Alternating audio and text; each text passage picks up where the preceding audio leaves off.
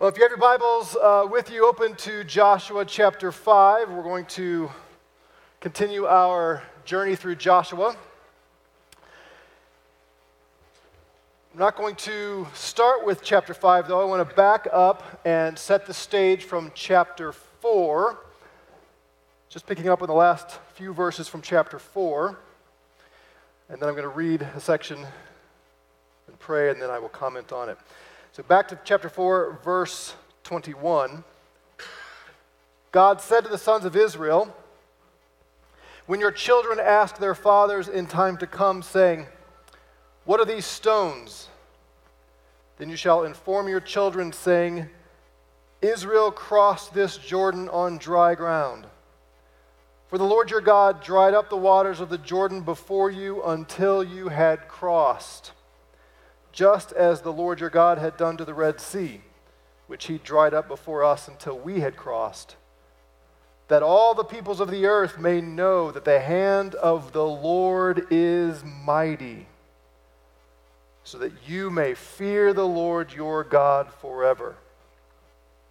And it came about when all the kings of the Amorites who were beyond the Jordan to the west, and all the kings of the Canaanites who were by the sea, heard how the Lord had dried up the waters of this Jordan before the sons of Israel until they had crossed, that their hearts melted. And there was no spirit in them any longer because of the sons of Israel." So read the words of the living God. Our Father, we ask you to fill this place with your Spirit. Teach us the lesson you wanted the Jews to understand in this time, and then teach us what you want for us to learn here today as we study and ponder your truth. We ask this in Jesus' name. Amen. So the passage there at the end of chapter 4 is building on what we talked about last week. If you weren't here, or if you've already forgotten, as is often the case, last week we talked about chapter 4, which dealt with the memorial stones. Remember, God had brought Israel through the Jordan River on dry ground, and he said, "I want you to bring 12 big stones and pile them up on the other side, so that for generations, when your children ask, 'What are these stones for?' you can tell them about God's power in bringing you through the Jordan River." So that's what we talked about last week. And here, these last couple verses of chapter 4, God says, this is what I want people to know.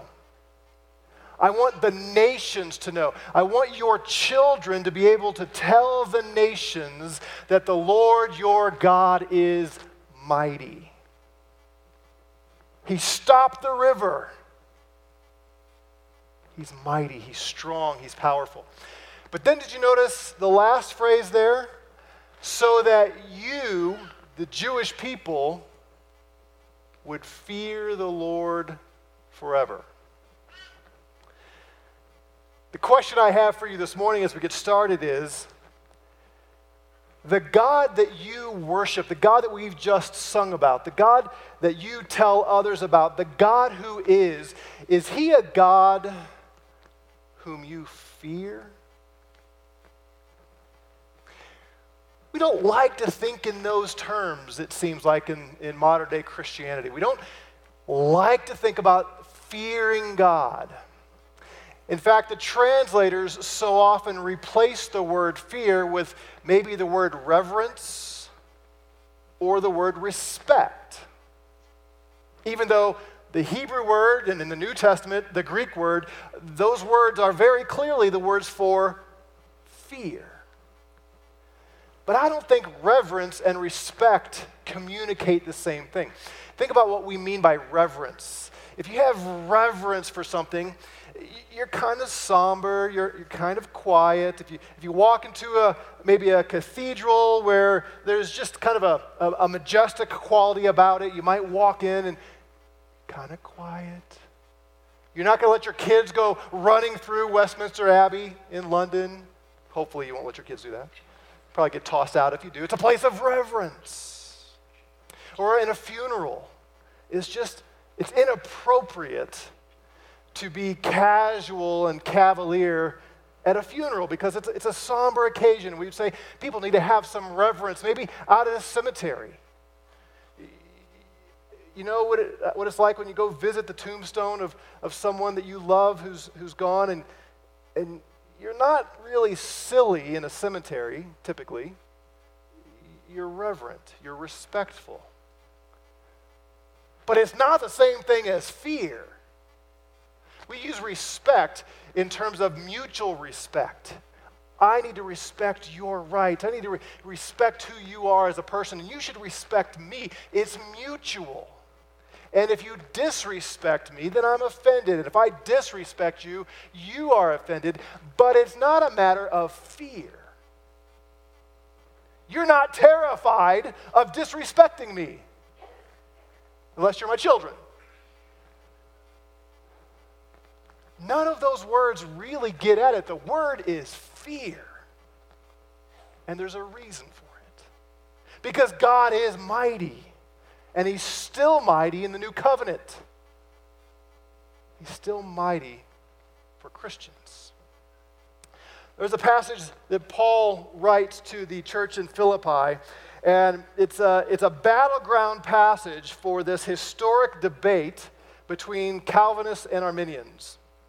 And hopefully you're familiar with those terms. Calvinists, to put it very simplistically, are folks that really major on the passages in the Scripture that talk about God's sovereignty. He is sovereign. And there's a tendency among Calvinists at times to sort of diminish the passages that talk about man's responsibility. And the Arminians are those that tend to amplify the passages that talk about man's responsibility and often kind of push down, set aside the passages that really talk about God's sovereignty.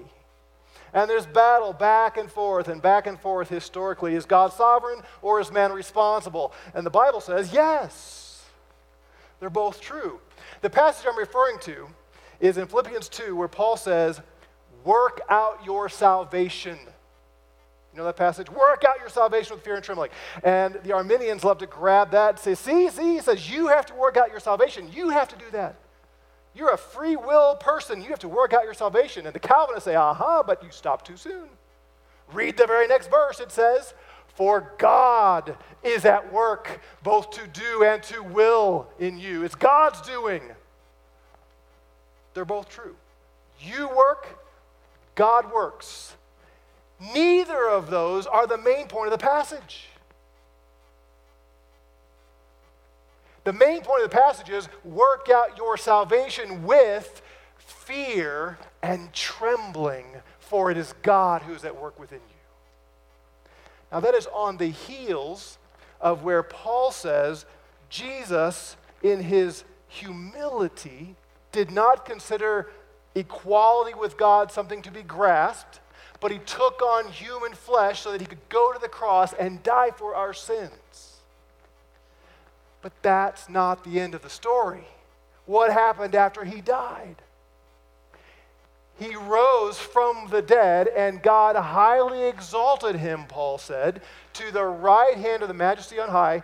God gave to Jesus rule and reign over the entire universe. That's what Dan was talking about. That's why we sing all these songs. You realize the first song we sang, Joy to the World, that's not really about the babe in the manger. It was written as a second Advent hymn. Joy to the world, the King is reigning and he's coming back. He is ruling over heaven and earth right now.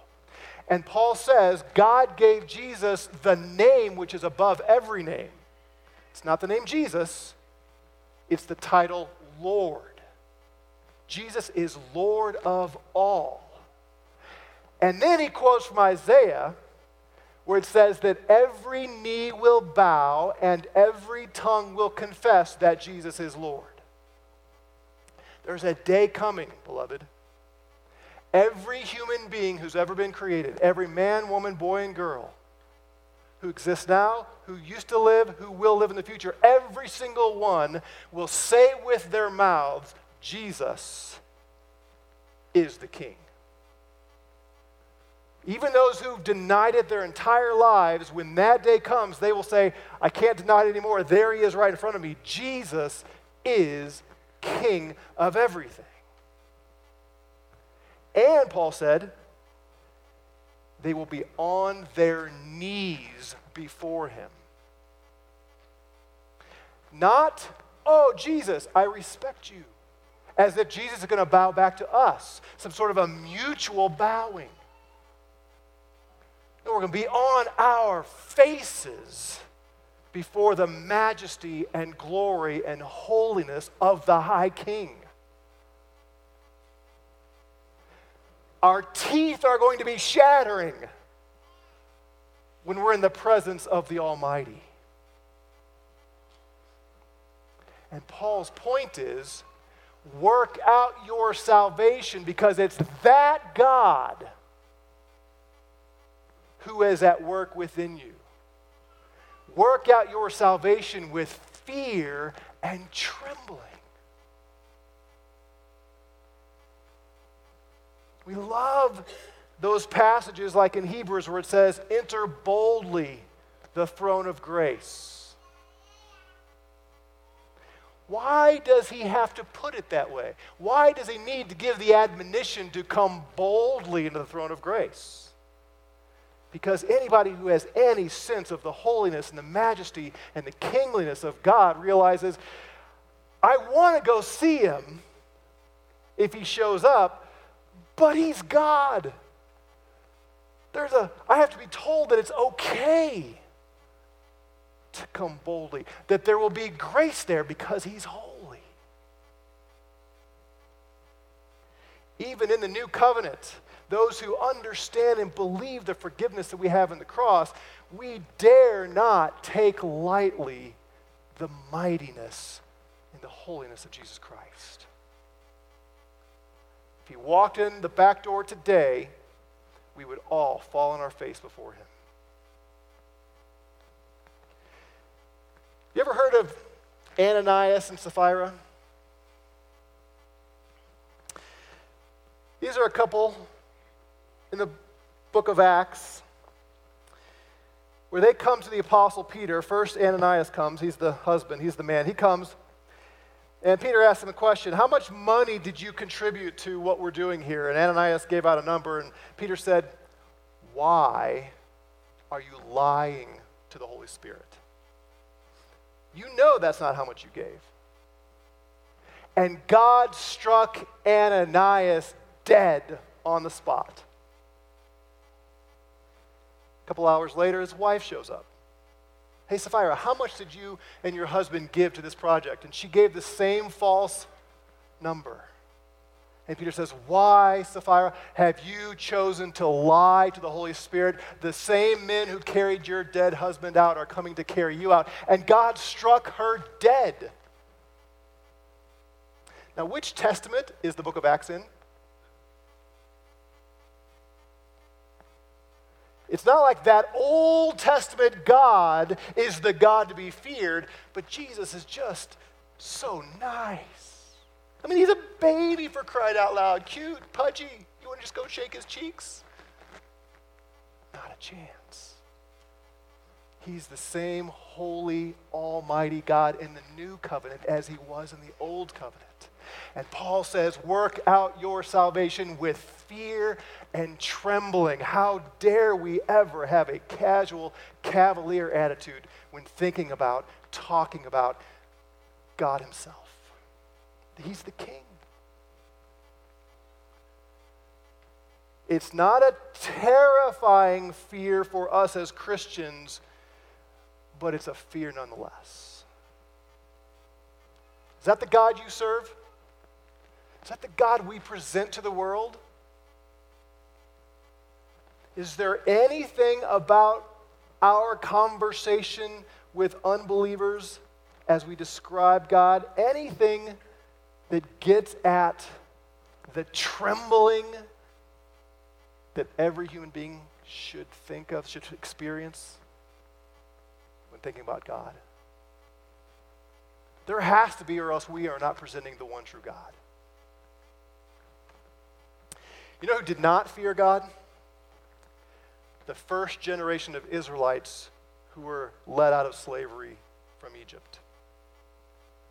They didn't fear God. Here was a people, millions of people, who were enslaved. They were slaves to Pharaoh, and he was a harsh taskmaster. By the end of the story there, he has ramped up their workload big time, and he is oppressing them.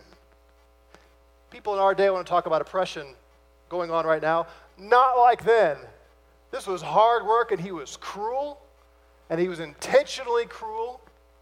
And they cried out to God for help. The people of Israel cried out to God for help, and he brought a deliverer. He brought Moses to lead them out of slavery.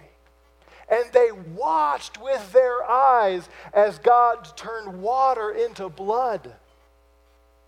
And he brought all the other plagues, culminating in the big one. The firstborn son of everybody in Egypt died, including Pharaoh himself. His son died at the hand of God. And Moses led them out, and they came to the Red Sea, and God said, Moses, just stretch out your hands, and I'm going to part the Red Sea. And they all walked through. And the people of Israel saw all of this, and they looked back and saw their enemies drowned in the water in God's power. And they weren't a mile away from the Red Sea, and they start grumbling and complaining, oh, that we had died in Egypt. Because out here we got nothing to eat. I mean, there we had fish, we had cucumbers, we had good vegetables. Out here we got nothing. We're going to starve to death. We have nothing to drink. And what does God do? He causes water to come out of a rock. You ever been really thirsty? And you pick up a rock and you think, God provided enough water for millions of people from a rock. And then he takes them to the land of promise. It's right over there across the Jordan River. It's a land flowing with milk and honey. I'm going to prosper you. I'm going to bless you. You are going to experience heaven on earth. And they send in the spies to check it out. And the spies come back, and what do they say? There are giants in the land. We can't go in there. They will kill us. What was the problem? They were afraid of man. They were not afraid of God.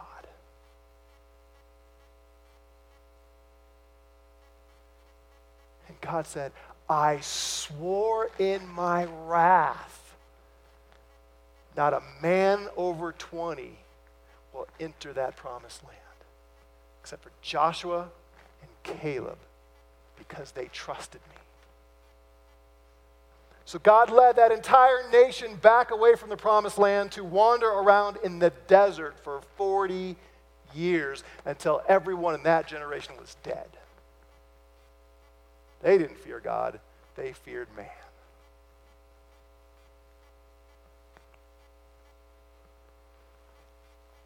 You know who did fear God? The pagans. Did you catch that in chapter 5, verse 1? Now it came about when all the kings of the Amorites who were beyond the Jordan to the west, and all the kings of the Canaanites who were by the sea, when they heard how the Lord had dried up the waters of the Jordan before the sons of Israel until they had crossed, that their hearts melted. And there was no spirit in them any longer because of the sons of Israel. Here are these heathen, these idol worshipers. And they were terrified of this God.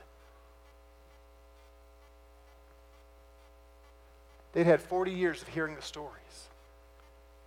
They heard the God of that nation, Israel, led his people out of Egypt. He parted the Red Sea.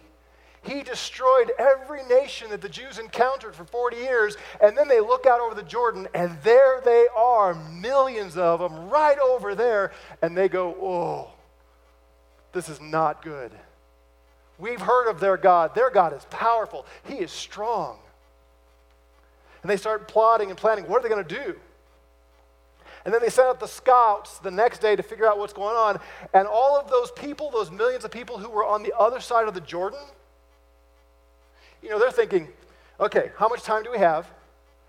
they've got to go to a bridge. Well, there's not a bridge anywhere near. They've got to wait till it's a different season so they can find a shallow place and cross. I mean, we got some time here. Let's plan our defenses. And they send the scouts out, and they look at, they're not on the other side of the Jordan anymore. They're on our side of the Jordan. And it says their hearts melted. Their courage left them. They were terrified of that nation's God, and they couldn't even breathe, it says, in their fear. This is the God who is. And we need to talk about the God who is in such a way that unbelievers whom we are talking to understand how terrifying it is to fall into the hands of the living God. If we don't present the holy majesty of God, His grace is meaningless. His kindness is not kindness unless it's juxtaposed to His severity. Otherwise, He's just Santa Claus, but better. He doesn't just come around once a year. He's always there to fill our life with all the things we want. No, that's not the gospel. Gospel is we all deserve nothing but the eternal, unmitigated wrath of a holy God. Not just wandering in the desert for 40 years, but for all eternity experiencing His unmitigated justice. And Jesus came and He took that unmitigated justice in our behalf so we could be forgiven and right with Him. That's what Dan was getting at. That joy that we are in right standing with God is only joyful for us if we understand how bad it is to be His enemy.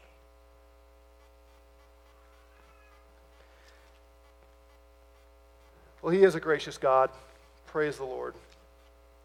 The rest of chapter 5 is God showing His kindness to this new generation, this next generation of Israel. The old generation, those who did not believe, they perished in the wilderness, just as God said. But now their sons and daughters are here, and God is going to bring them into the land. Do you remember when that first generation came to the Jordan after the spies brought back the report, and they said, we can't go in there, there are giants in that land, and our children will die. And God says, oh yeah?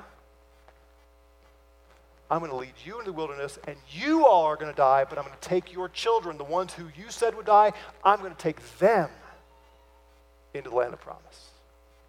And that's what we see in Joshua. So God now begins to show His grace and kindness to this second generation. In verses 2 through 8, we have every pastor's favorite preaching text. It's the section on circumcision, and it's rather detailed and graphic. My wife always reads the text ahead of time during the week, and she wants to know, like, ooh, what are you gonna say here, and what are you gonna talk about here? And she always thinks she knows where I'm going. I bet you're gonna say this, and then I'm forced to find a new illustration because I can't let her be right about that, and that's kind of how this all goes. And so this week, it's like Tuesday, Wednesday, she's reading the passage. She goes, how are you gonna apply this text of Scripture? Yeah, and Friday I was meeting with Eric, and we were doing our sermon prep, and he goes, I'm not really planning to go into a lot of detail on this section, are you? I won't tell you the first title we going to send to Alicia that we decided we wouldn't, but it was not for the faint of heart. Anyway, so this whole section on circumcision is not the most enjoyable for some of us of the male persuasion to read. However, it is God's grace. Circumcision was the mark in the flesh that God gave to His people. All the way back to Abraham, leading up through Isaac and Jacob, and then the nation of Israel, He said, this is your end of this. You must circumcise your sons to mark you all out as mine. This brings you into the covenant. This brings you as my people. But that defiant generation that refused to go into the promised land the first time, as they wandered in the wilderness, they did not circumcise their boys. So God brings this next generation across the river or through the river to this other side, and now he says, before I hand over the land to you, everybody needs to be circumcised. What's he doing in that? Saying, I'm no longer angry at you. The covenant is still in force. You are still my people. I want you to bear the mark in your body that you are special to me. And I am going to bring you in to the promised land. And so he says in verse 9, after they've been circumcised, after they've healed, verse 9, he says, then the Lord said to Joshua, today I have rolled away the reproach of Egypt from you. These were the sons of slaves. Some of them had been slaves. Remember, the cutoff was 20 years old. So some of these people were 20 at the Exodus, when they left Egypt.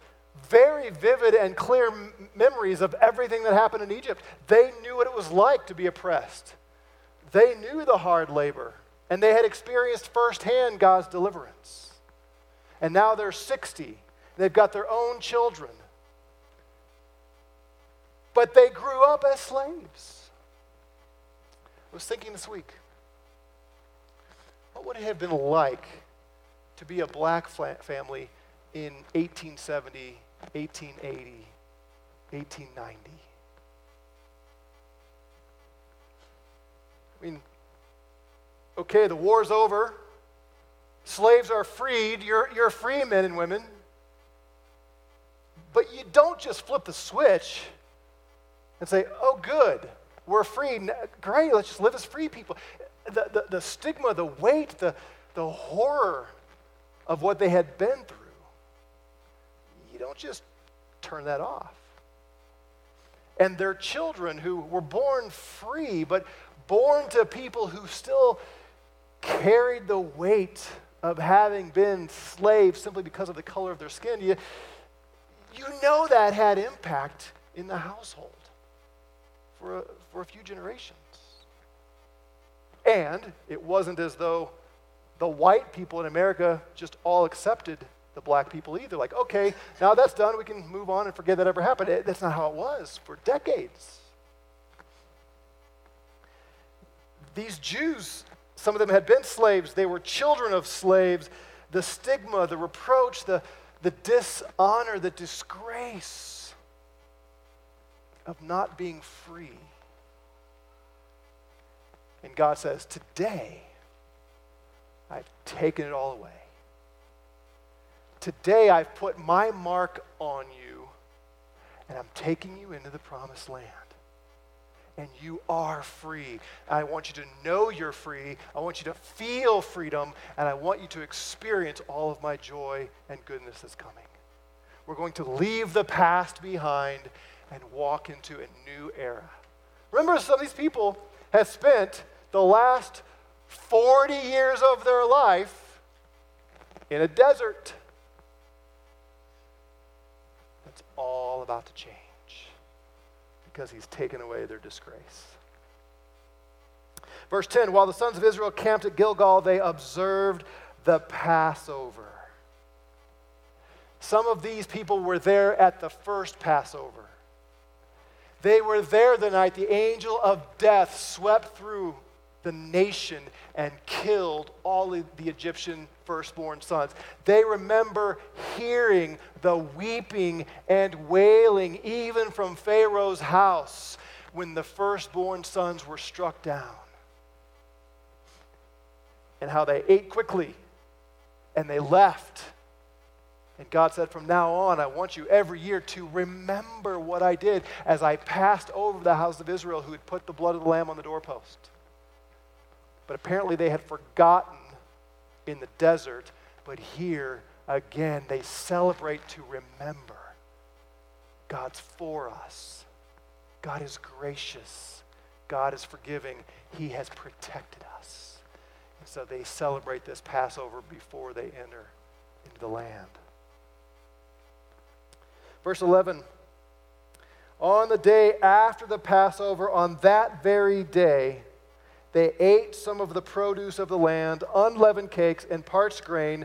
The manna ceased on the day after they had eaten some of the produce of the land, so that the sons of Israel no longer had manna, but they ate some of the yield of the land of Canaan during that year. Now, if you grew up in the church, if you went to Sunday school as a kid, you heard all these stories. The manna, what a great story. Like bread coming out of heaven. It's a miracle.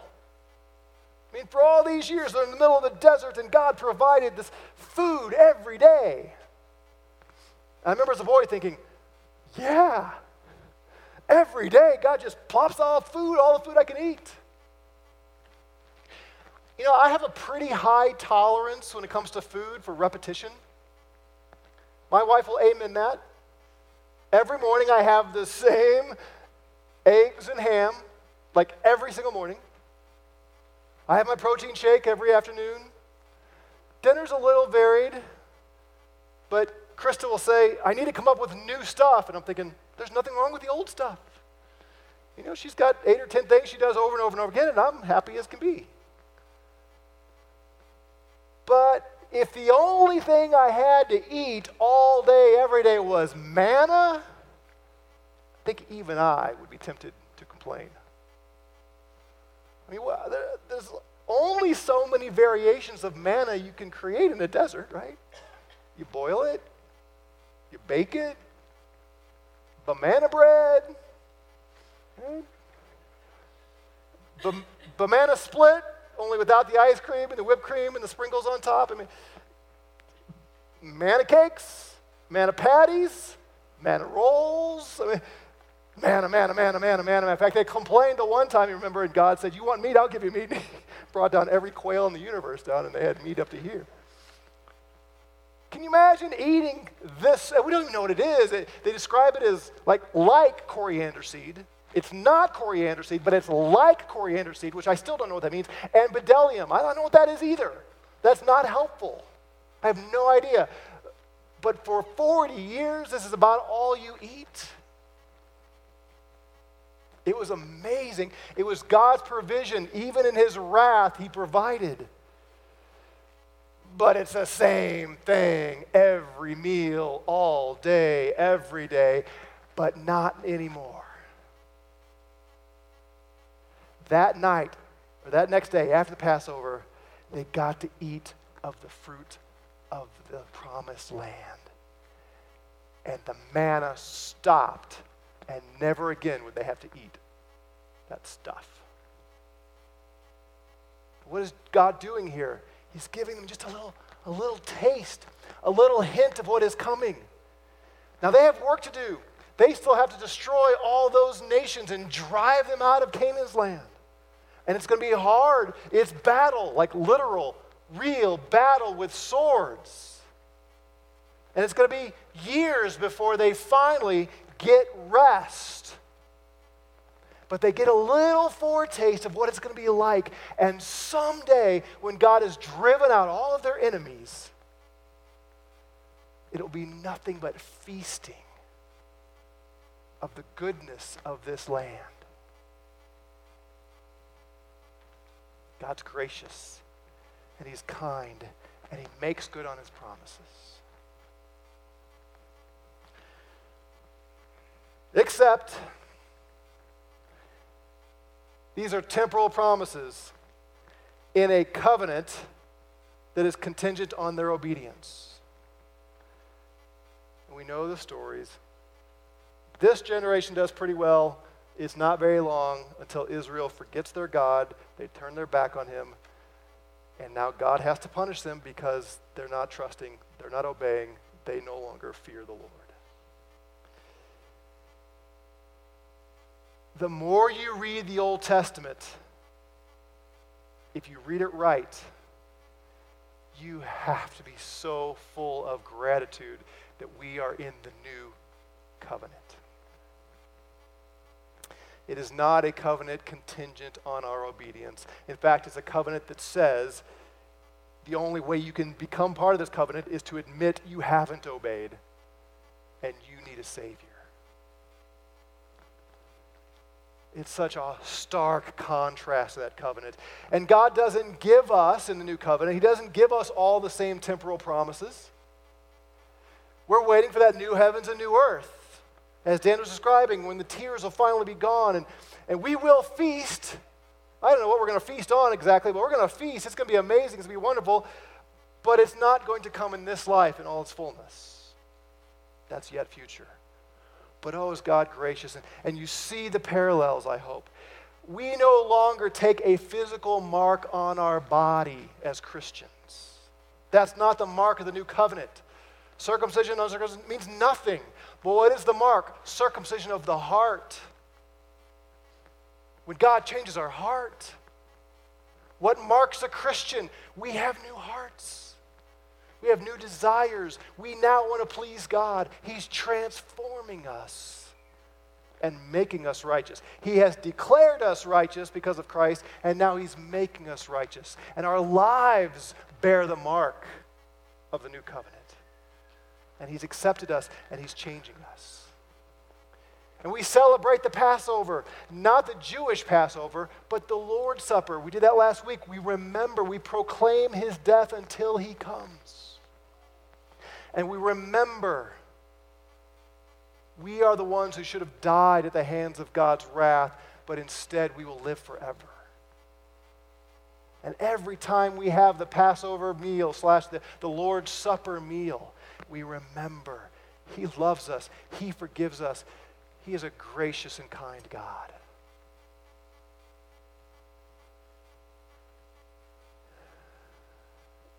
And He's given us a foretaste.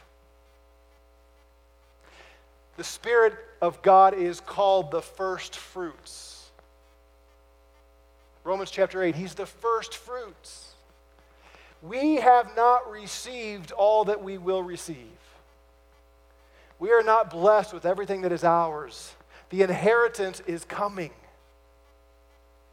But He's given us a little taste of what Canaan's land is going to be like.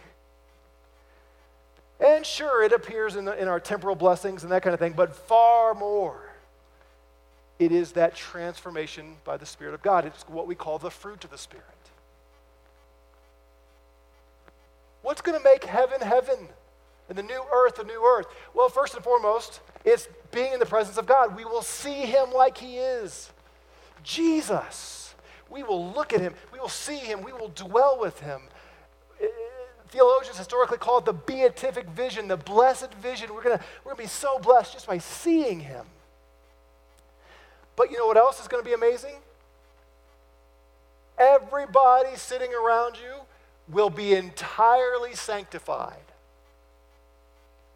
Wives, your husbands are going to be entirely sanctified. Husbands, your wives are going to be entirely holy, pure, and righteous. And your children, parents, as far off as that may seem, if they're in Christ, in that day, they're going to be perfect. Because the Spirit of God will so have transformed every one of us that there is no sin anywhere. Can you imagine? Can you imagine being around people who are entirely selfless? Like, never an exception? Some of you have heard me say this before. When I think of all the miracles of Jesus, virgin birth, walking on water, raising Lazarus, even rising from the dead, sometimes I think none of those are as amazing as the fact that He was sinless. Because I can't relate to rising from the dead, and I can't relate to walking on water. But I know what sin is, And it's really hard to imagine ever being in a place and a time where I never am tempted to sin in the least. But that's what's coming. And therefore, there will be no personal conflicts, no disappointments, no discouragements whatsoever. Everything is perfect. Well, we're not there yet, right? Even in our own households, even in the church. But the Spirit of God, the first fruits, is changing us and drawing us closer to Christ and making us more like Christ. And we get a little glimpse every now and then of what it means to be holy and be among holy people. That's where it's all heading. And what does he call us to do? Trust him, obey him, enjoy his good gifts in hope,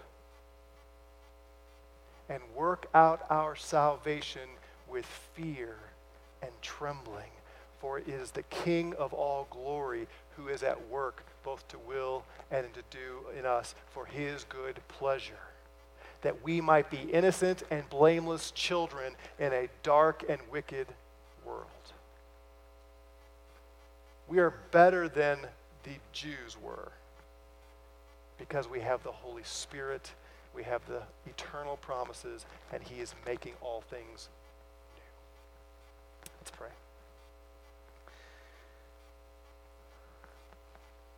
Father, thank you for this visual representation of Canaan's land, of the promised land, and showing us your people, the consequences of not fearing you in contrast to what it's like to fear, to obey, to walk in your Spirit.